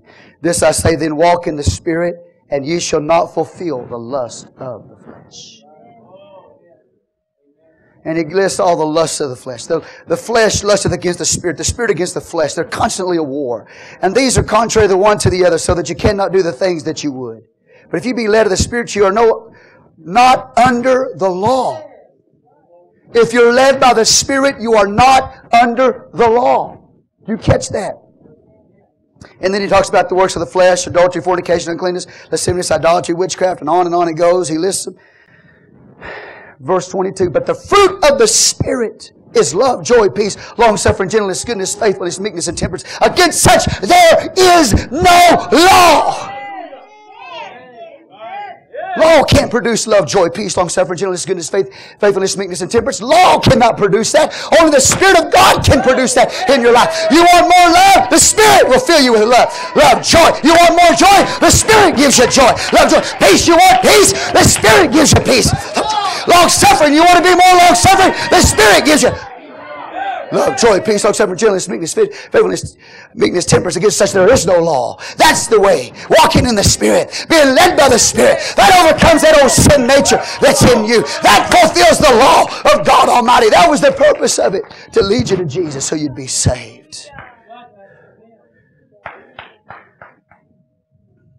And they that are Christ have crucified the flesh with the affections and lust. If we live in the Spirit, let us walk in the Spirit. If we live in the Spirit, let us walk in the Spirit. When you do that, you don't fulfill the lust of the flesh. When you walk in the Spirit. It's only when you yield to the flesh that you start walking in those lusts again. Give God praise in the house. This can be a part of your life. Love, joy, peace, long-suffering, gentleness, meekness, temperance. Against such there is no law.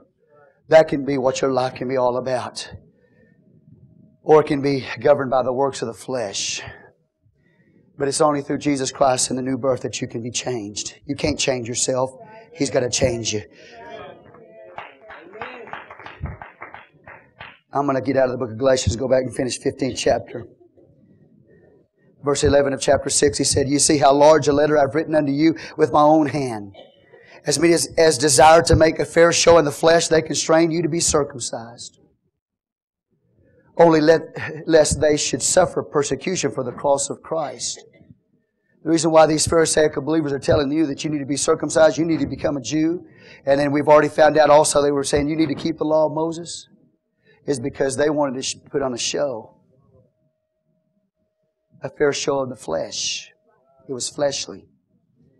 Are y'all hearing it with me now? You see what he's saying? And so they would not be persecuted. You got it? So they wouldn't be persecuted for the cross of Christ. For neither they themselves who are circumcised keep the law. Look at that. Even those people who are circumcised, they don't keep the law. Praise God. But desire you to have, verse 13, for neither they themselves who are circumcised keep the law, but desire to have you circumcised, that they may glory in your flesh. But God forbid that I should glory, save in the cross of our Lord Jesus Christ, by whom the world is crucified unto me, and I unto the world. For in Christ Jesus neither circumcision availeth anything, nor uncircumcision, but a new creation. God made you a new creature by the new birth. Your circumcision, Colossians 2, go there real quick. What is your circumcision? It's not fleshly. It's spiritual circumcision of the heart. Colossians 2, verse 8.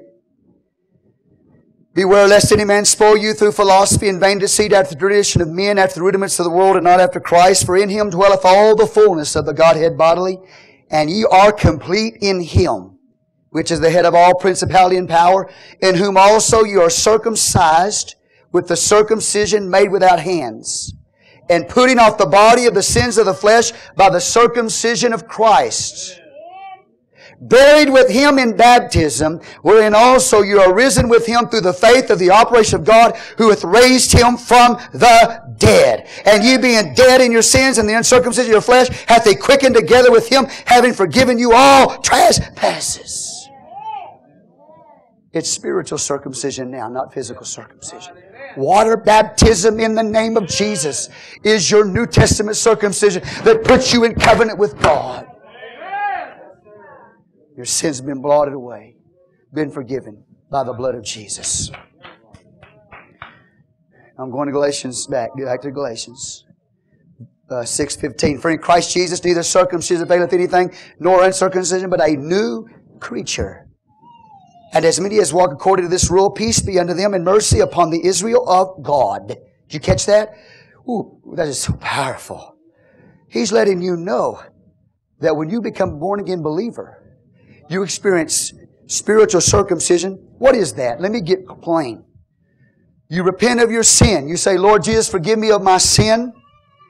Bad words, bad things I've done, bad thoughts I've had. That's repentance. You get water baptized in the name of Jesus Christ. Those sins are washed away. That is spiritual circumcision. That cuts away the power of the old sin nature. It removes the sin out of your life. You come up out of that water. You receive the baptism of the Holy Ghost. You begin to speak with other tongues as the Spirit gives the utterance. And when you experience that, you have experienced spiritual circumcision.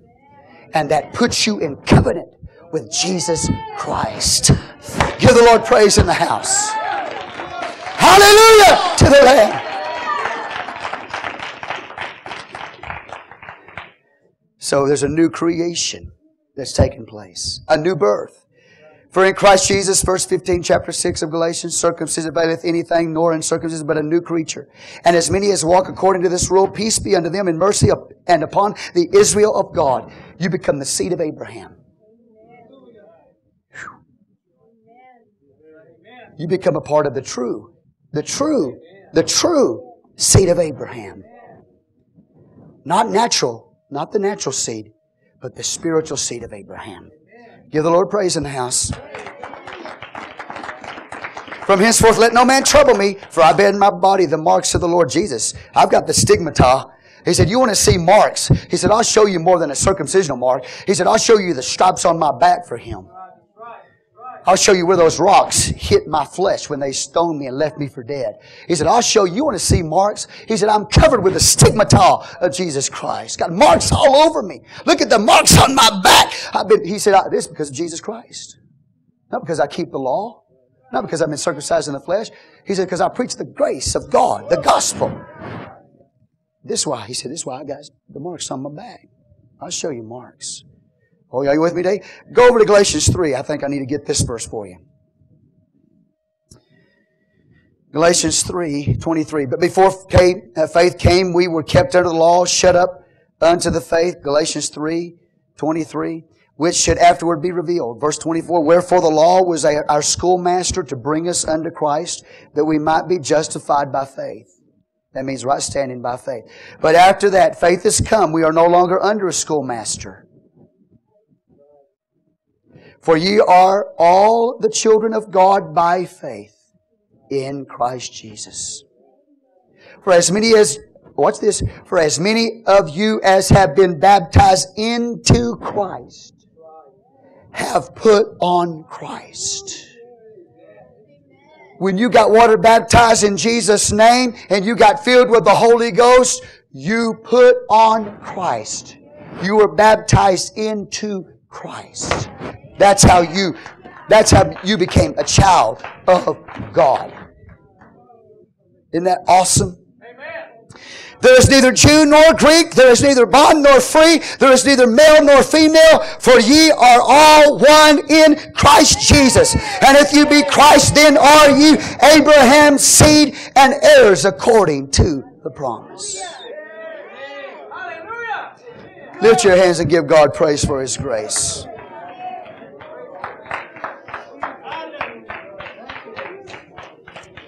I thank God for His salvation.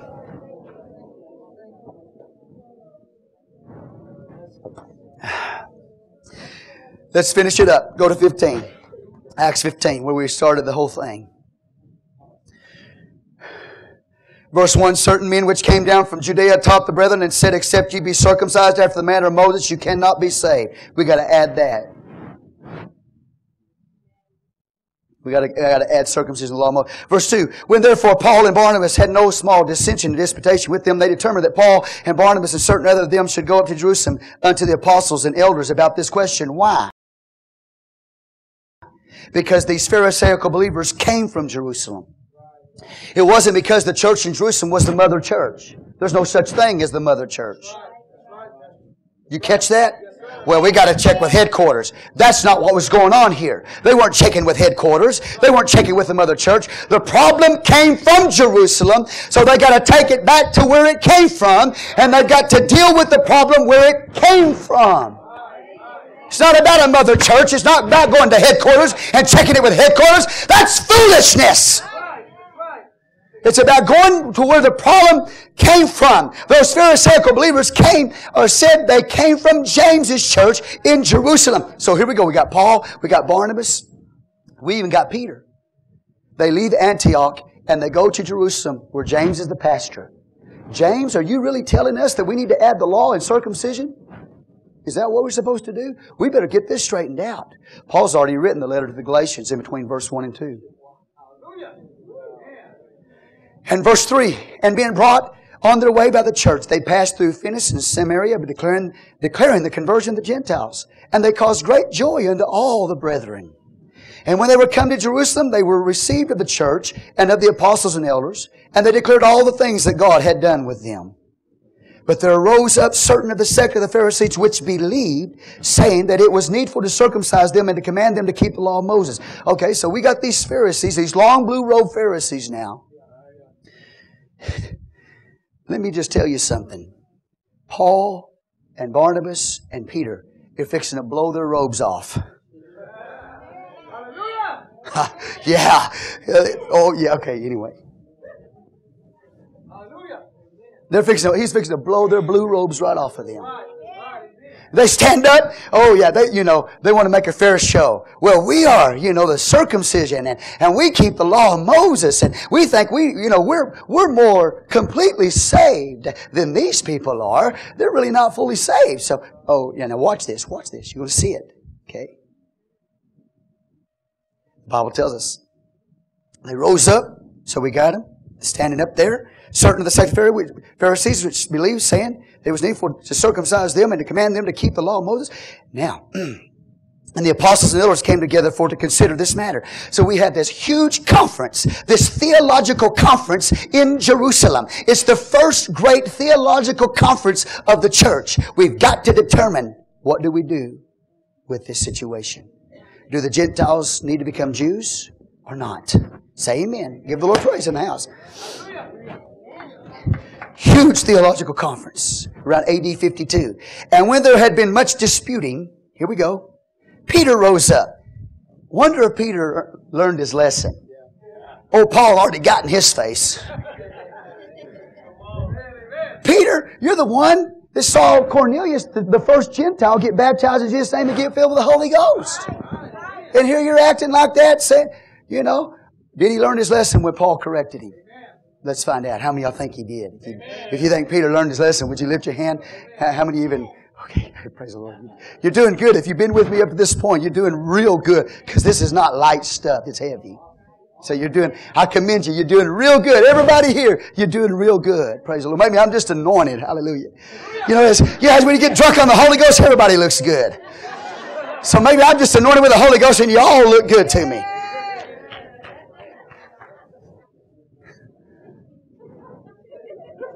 Anyway, forgive me. All right, here we go, Peter. We're going to see where you stand here. And when there had been much disputing, Peter rose up and said unto them, Men and brethren, you know how that a good while ago God made choice among us that the Gentiles by mouth should hear the word of the gospel and believe. Acts chapter 10. And God, which knoweth the hearts, watch this, bear them witness, giving them the Holy Ghost. Look at that. Gave them, these Gentiles that didn't keep the law, and these Gentiles that weren't circumcised, these Gentiles who had not become a Jew first, God gave them the free gift of the Holy Ghost without all of that. Did you catch that? Peter's doing good. He learned his lesson. Now Paul's over there got his eye on him. Because Paul's in this same conference. I wonder what Peter's going to say today. And Peter's over there, he kind of looking at, he sees Paul and Paul going.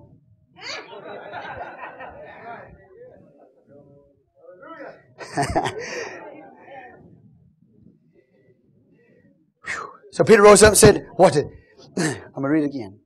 Men and brethren, you know how that a good while ago God made choice among us that the Gentiles by mouth should hear the word of the gospel and believe. What happened when they heard the gospel and believed?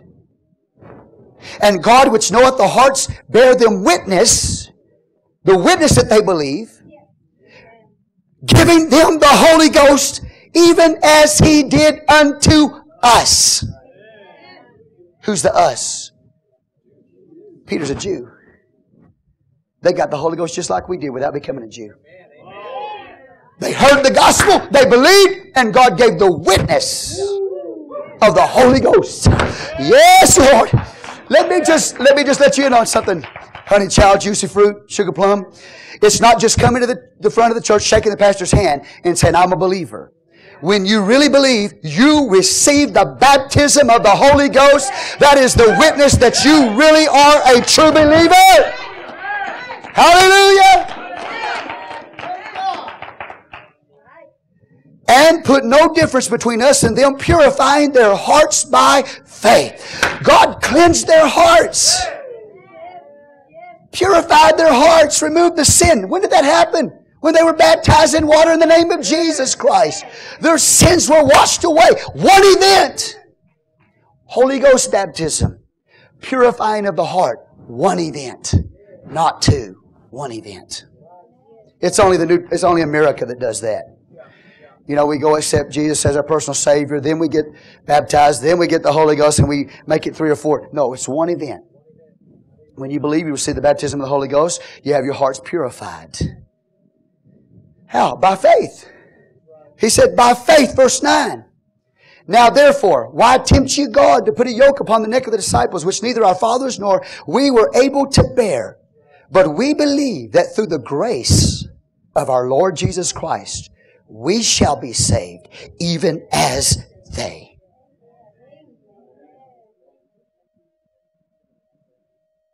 Say grace. Not by the works of the law.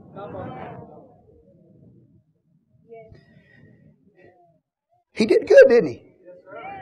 I'm almost done. I know you're getting hungry. Give me 15 minutes. They're not going to be ready for you anyway. You're going to go stand over there and just go wait around for food. Give me 15 minutes. Let's utilize our time. You know what I'm saying? He did good. Paul sat back down. Way to go, Peter. You know that's right. You're the one that preached it to Cornelius in Acts chapter 10. 10:43. Repent and be baptized, everyone, in the name of Jesus Christ for the remission of sin. You shall receive the gift of the Holy Ghost. You preached that message. You saw them come in. You saw Cornelius come in by faith. You saw him believe in the gospel of the death, burial, and resurrection of Jesus Christ. You saw him receive the baptism of the Holy Ghost, speaking with other tongues. You saw him get baptized in Jesus' name. In fact, you ordered him to. You saw how they came in. Good job, Peter. You got it right. And then here comes Paul and Barnabas. Now they're going to stand up. Okay? And they're going to give their testimony. They were the ones that went on that first missionary journey. They took them all the way up into Galatia, Asia Minor. They had just finished it and saw all these pagan Gentiles coming into the church without keeping the law of Moses, without being circumcised, without keeping the Sabbath, without going to the temple up there in Jerusalem. Oh, hello. Without keeping any of the feasts. They all just came in the kingdom without becoming a Jew. They just witnessed that. He's an apostle to the Gentiles. So he stands up with Barnabas here. It's time for them to be heard. And what did they say? Then all the multitude kept silent and gave audience to Barnabas and Paul, declaring that what miracles and wonders God had wrought among the Gentiles by them. Look at this. What are you going to do with this? They're not having to become Jews, but they're coming into the kingdom of God. How? By believing. By faith. By receiving the Holy Ghost. By having their hearts purified. By faith. Now watch. Here we go. Now here we go. James. Remember that the one that those Pharisaical believers said sent them? Okay, here he is, James. He's the pastor of the church in Jerusalem. He is a Jew through and through. Hallelujah. He wrote the epistle of James. He's the Lord's brother, half-brother. Okay? He's a very powerful man in the church. So now James is going to give the final decision on this. Okay? After they had held their peace, we got the Pharisees giving their point of view. We got Peter. We got Paul and Barnabas. Now here comes James.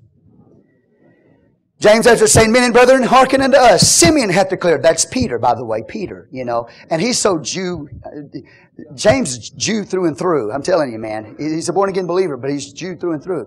So he doesn't say Peter. He says Simeon. His Hebrew name. Okay, you got that, right? That's good. Simeon hath declared, this is Peter, how God at the first did visit the Gentiles to take out of them a people for His name. These Gentiles getting baptized in the name of the Jewish Messiah all over the world. And having the blood applied to their life and their sins remitted. Taking out from among the Gentiles a people for His name. And to this agree the words of the prophets as it is written. He goes to the Old Testament prophet. He said, this is in the Old Testament. After this I will return and will build again the tabernacle of David which is fallen down. I will build again the ruins thereof and I'll set it up. Notice James doesn't say that God is going to come and rebuild the tabernacle of Moses. That's critical. He says He's going to build the tabernacle of David. Did you catch that? If James says that God is going to rebuild the tabernacle of Moses, every one of you in here need to get circumcised in your foreskin, start keeping the Sabbath day, keeping the law of Moses. Are y'all with me right now? Oh, come on. Are you hearing me? It's the tabernacle of David. Where's he citing this from? Amos 9 verse 11. Go to Amos 9. I'm going to explain what's going on here. It's going to bless your heart because James is going to use Old Testament Scripture. He's going to give a final decision. Amos 9:11. In that day will I raise up the tabernacle of David that is fallen, close up the breaches thereof, and I will raise up its ruins, and I will build it as in the days of old. God said, I'm going to build the house of David again. The tabernacle of David. The worship that took place at the tabernacle of David, and also the throne. Somebody is going to sit on the throne of David. His greater son, Jesus Christ, the son of David, the greater son of David, is going to sit on the throne of David. That's the tabernacle of David. And the worship that took place at the tabernacle of David will be restored. Did you catch that? Okay, if you'll give me 10 minutes, I'm going to explain to you what he's saying. You have the tabernacle of Moses in the promised land. Sacrifices being made to God under an Aaronic priesthood, the priesthood of Aaron. Okay? Circumcision of the Old Testament. This is going on at the tabernacle. Can you see it up here? I don't know if you can. But this is the tabernacle of Moses right here. If you can't see that, look on that back wall right there. That's the tabernacle of Moses right there. Aaron's offering sacrifices. Circumcision. Levitical priesthood. The keeping of the Sabbath day. The keeping of the feast. All this is going on in relationship to the tabernacle of Moses. Correct? Watch what David does. David builds a different tabernacle. He goes to the tabernacle of Moses. He gets out of the tabernacle of Moses in the most holy place, the Ark of the Covenant. He takes the Ark of the Covenant out of the most holy place of the tabernacle of Moses, carries that Ark of the Covenant, and puts it in a tent that he pitched called the Tent of David in his backyard. They're still over there at the tabernacle of Moses with no ark in the Holy of Holies. Still in the Mosaic type of order of worship with no ark, no presence of God in the Holy of Holies. The ark of God, the presence of God has been taken and put in another tent. And what David did was he offered dedicatory sacrifices at his tabernacle. And once that sacrifice was made, church, he took that ark and put it inside of that tent. That ark never went back into the tabernacle of Moses. Never again. After those sacrifices were made at the tabernacle of David, those initial sacrifices, they put that ark in the tent, and you know what they did? They started offering spiritual sacrifices. No more sacrifice by blood there, because the sacrifice has already been made. Those dedication sacrifices, those sacrifices were the only ones. Once those sacrifices were made, no more blood sacrifices at the tabernacle of David. They kept offering them over there at the tabernacle of Moses with no ark there. So now the blood's already been shed. The ark is put in the tent of David, and they worship God in spirit and in truth 24 hours a day, 7 days a week. How? Singing and dancing and rejoicing. Leaping up with joy and victory and celebration and singing to that ark. Praising that ark, the presence of God. Singing to God who's on the throne. Praising the one that's on the throne. Singing to Him, playing with musical instruments 24 hours a day, 7 days a week. No blood sacrifice because it's already been made. No priesthood of Aaron. It's over there. The tabernacle of Moses. No priesthood of Aaron. So what we have, and guess what? Would you believe that at the tabernacle of David, the Gentiles were coming up and worshiping the God of Abraham, Isaac, and Jacob at the tent of David that had the ark in it. Gentiles, just like you and me, walked up there and started singing praises to God, worshiping God. No Aaron priesthood.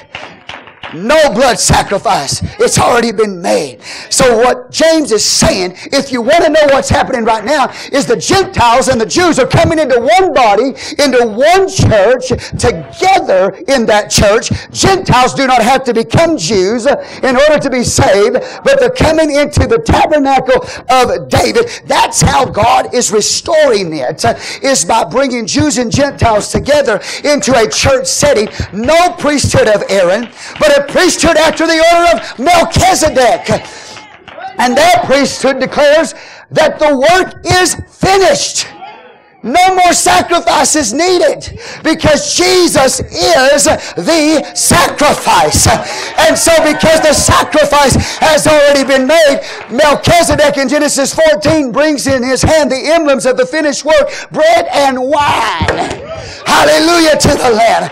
And so now, James, you're not under the tabernacle of Moses, an Aaronic priesthood, the Sabbath day, or physical circumcision. You don't have to keep the feast. You are in a new order of worship. It is an order of worship after the tabernacle of David. The sacrifice has already been made. Jesus Christ shed his blood. Now come into the church as a Gentile and a Jew by new birth and worship him in spirit and in truth. No temple. You are the temple.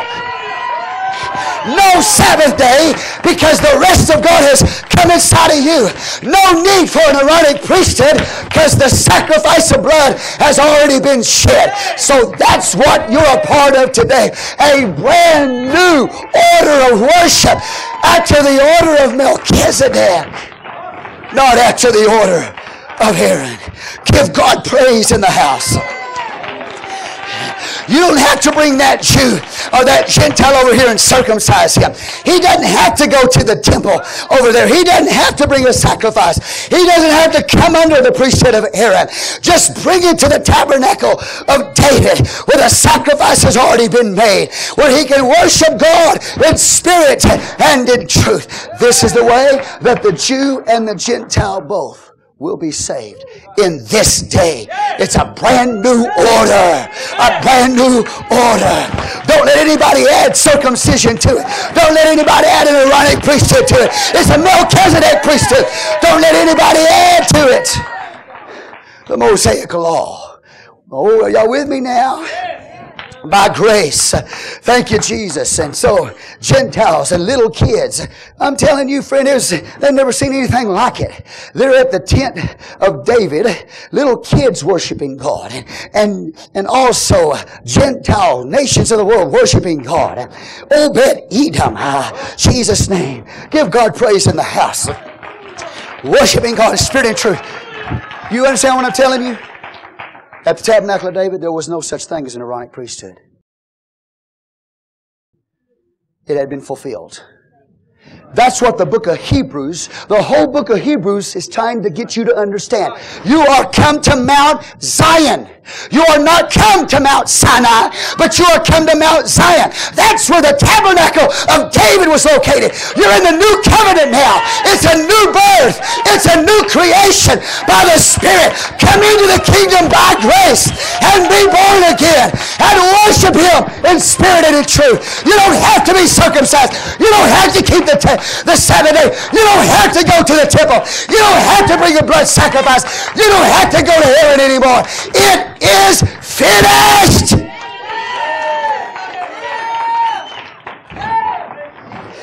That's what James is telling them. That's where you are. He didn't come to restore the tabernacle of Moses, the tabernacle of David. So when you see us in here and we're worshiping and we're praising God, we know what we're doing.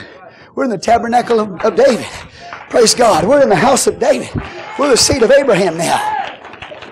Types and shadows are fulfilled. No, okay. So anyway, let me finish it. You've been really good. Yeah, I got 5 minutes. Okay. Could you do this? Verse 17. He said, the residue of men might seek after the Lord, and all the Gentiles upon whom my name is called.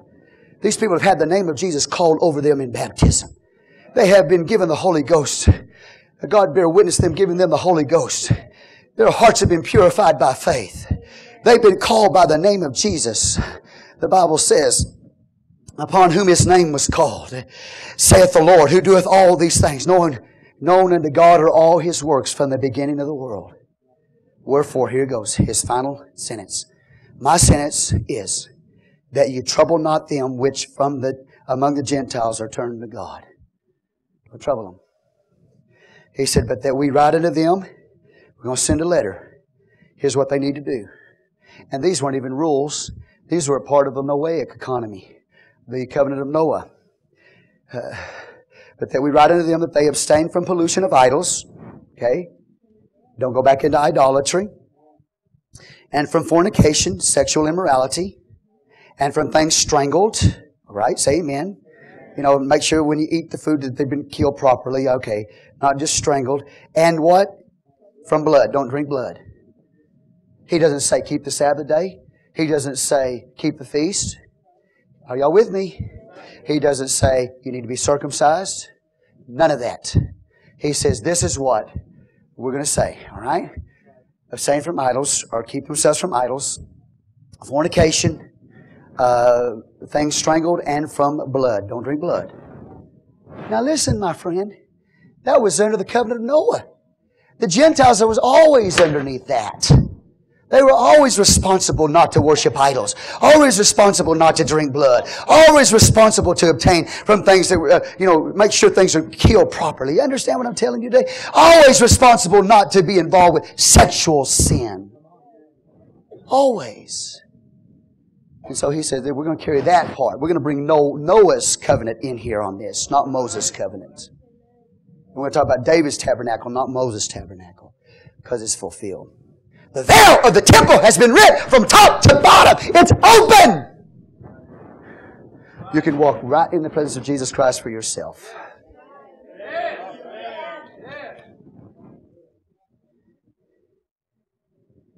So, we're not going to tell them, we're going to tell them this is what they need to do. For Moses of old time hath in every city them that preach him, being read in the synagogue every Sabbath day. Then pleased it the apostles and the elders with the whole church to send chosen men of their own company Antioch with Paul and Barnabas, namely Judas, surnamed Barsabas, and Silas, chief men among the brethren. So now they've had this conference in Jerusalem, this theological conference. They're going back to Antioch with the good news, with the letter in hand. Ooh, isn't that beautiful?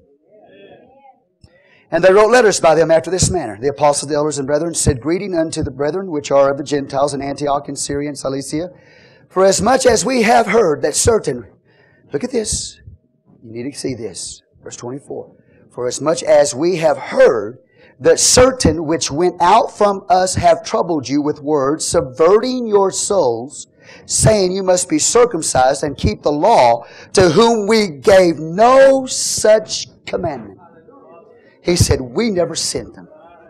They were just name droppers.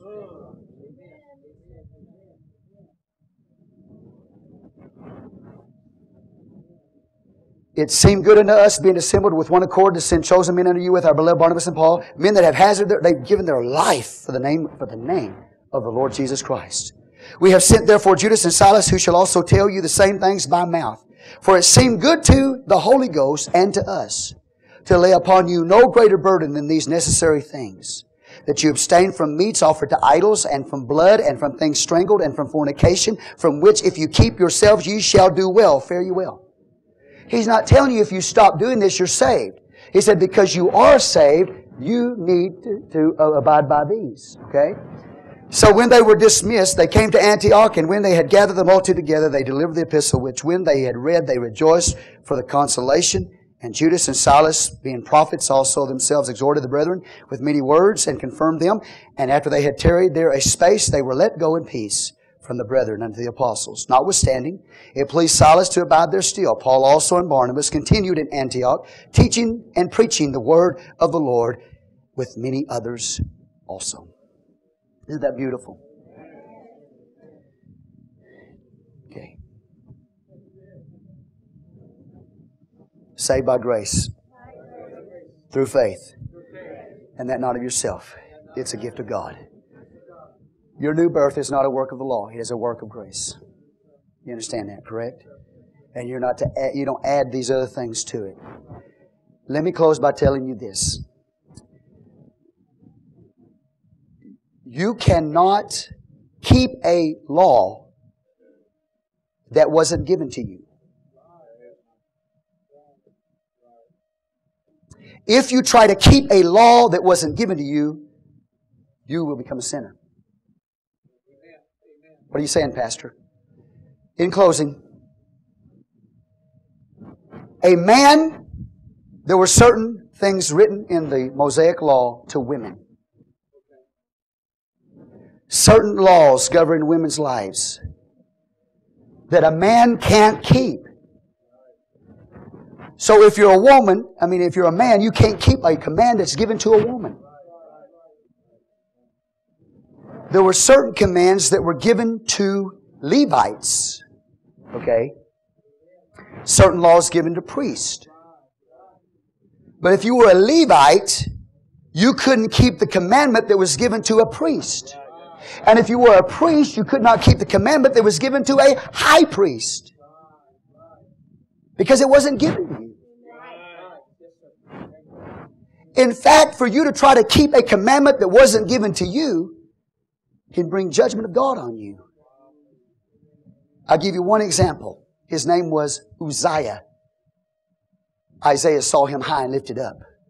Uzziah was a king and he wanted to offer incense like a priest. That command was not given to that king. And when he walked in there trying to fulfill a command that was given to the high priest, God struck him with leprosy. You cannot keep a commandment that wasn't given to you. In fact, if you do in some cases, it will bring a curse on you. So I end with that. And I thank God for the grace of God. I said I end. I got to add one other thing to that. The four things that they listed there for the Gentiles to observe, Gentile believers, is a part of the economy of Noah. Going back to the days of Noah. That's always been Gentiles' responsibility. Okay? That doesn't mean that you're free to break the moral law of God. As Paul said in Romans chapter 6, shall we sin that grace may abound? God forbid. So grace doesn't give you a license to sin. Shall we sin that grace may abound? God forbid. So it doesn't give you a license to sin. Romans 13 tells you that when you come in the kingdom, you're still responsible to obey the moral law of God. And obey authority. Say amen. Having said that, when you get saved, your life will produce works. James says, show me your faith by your works. When you really are a true born-again believer, you will have the works of obedience to the Word of God in your life. That shows that you are saved. Show me your faith by your works. That's how it works. Okay? It's not that you're working for salvation. It's because you are saved. Now that salvation is producing obedience and morality and obeying God's Word in your life. But it's not keeping the typical shadow things of the Old Testament, ritualistic regulations. It is the moral law of God. Say amen. So, God bless your heart. I love you. Praise the Lord, I finished just in time. Boy, it doesn't get better than that. I got 2 minutes, so I'm going to keep talking to you. So when you come to the cross, watch this. The law of Moses. I'm in the law of Moses right here. I'm walking in the types and the shadows. You with me? Types and shadows. I come to the cross where Jesus Christ hung. Those regulations, those ceremonial types ended at the cross, at His death. But there are some things from the law of Moses that went through the cross. And it's still for us today. And it's recorded in the book of Romans, 13th chapter. And read through that. You'll see what I'm saying. Thou shalt not kill. Thou shalt not steal. Thou shalt not commit adultery. Come on, somebody. Those passed through the cross. But circumcision stopped at the cross. You got it. So now you should be able to understand. But you are saved by the grace of God. So now, hallelujah to the Lamb. God bless your heart. I appreciate everybody that's here. Some of you have not yet been baptized in the name of the Lord and filled with the Spirit. The grace of God is offering it to you. And I guarantee you, once you experience the new birth the Bible way, your search will be over as far as salvation. Until you experience this, you will run from church to church to church to church to church. But when you get this, you'll say, I found it. I love you. Let me pray for you. Father, in your name right now, I thank you for your word today.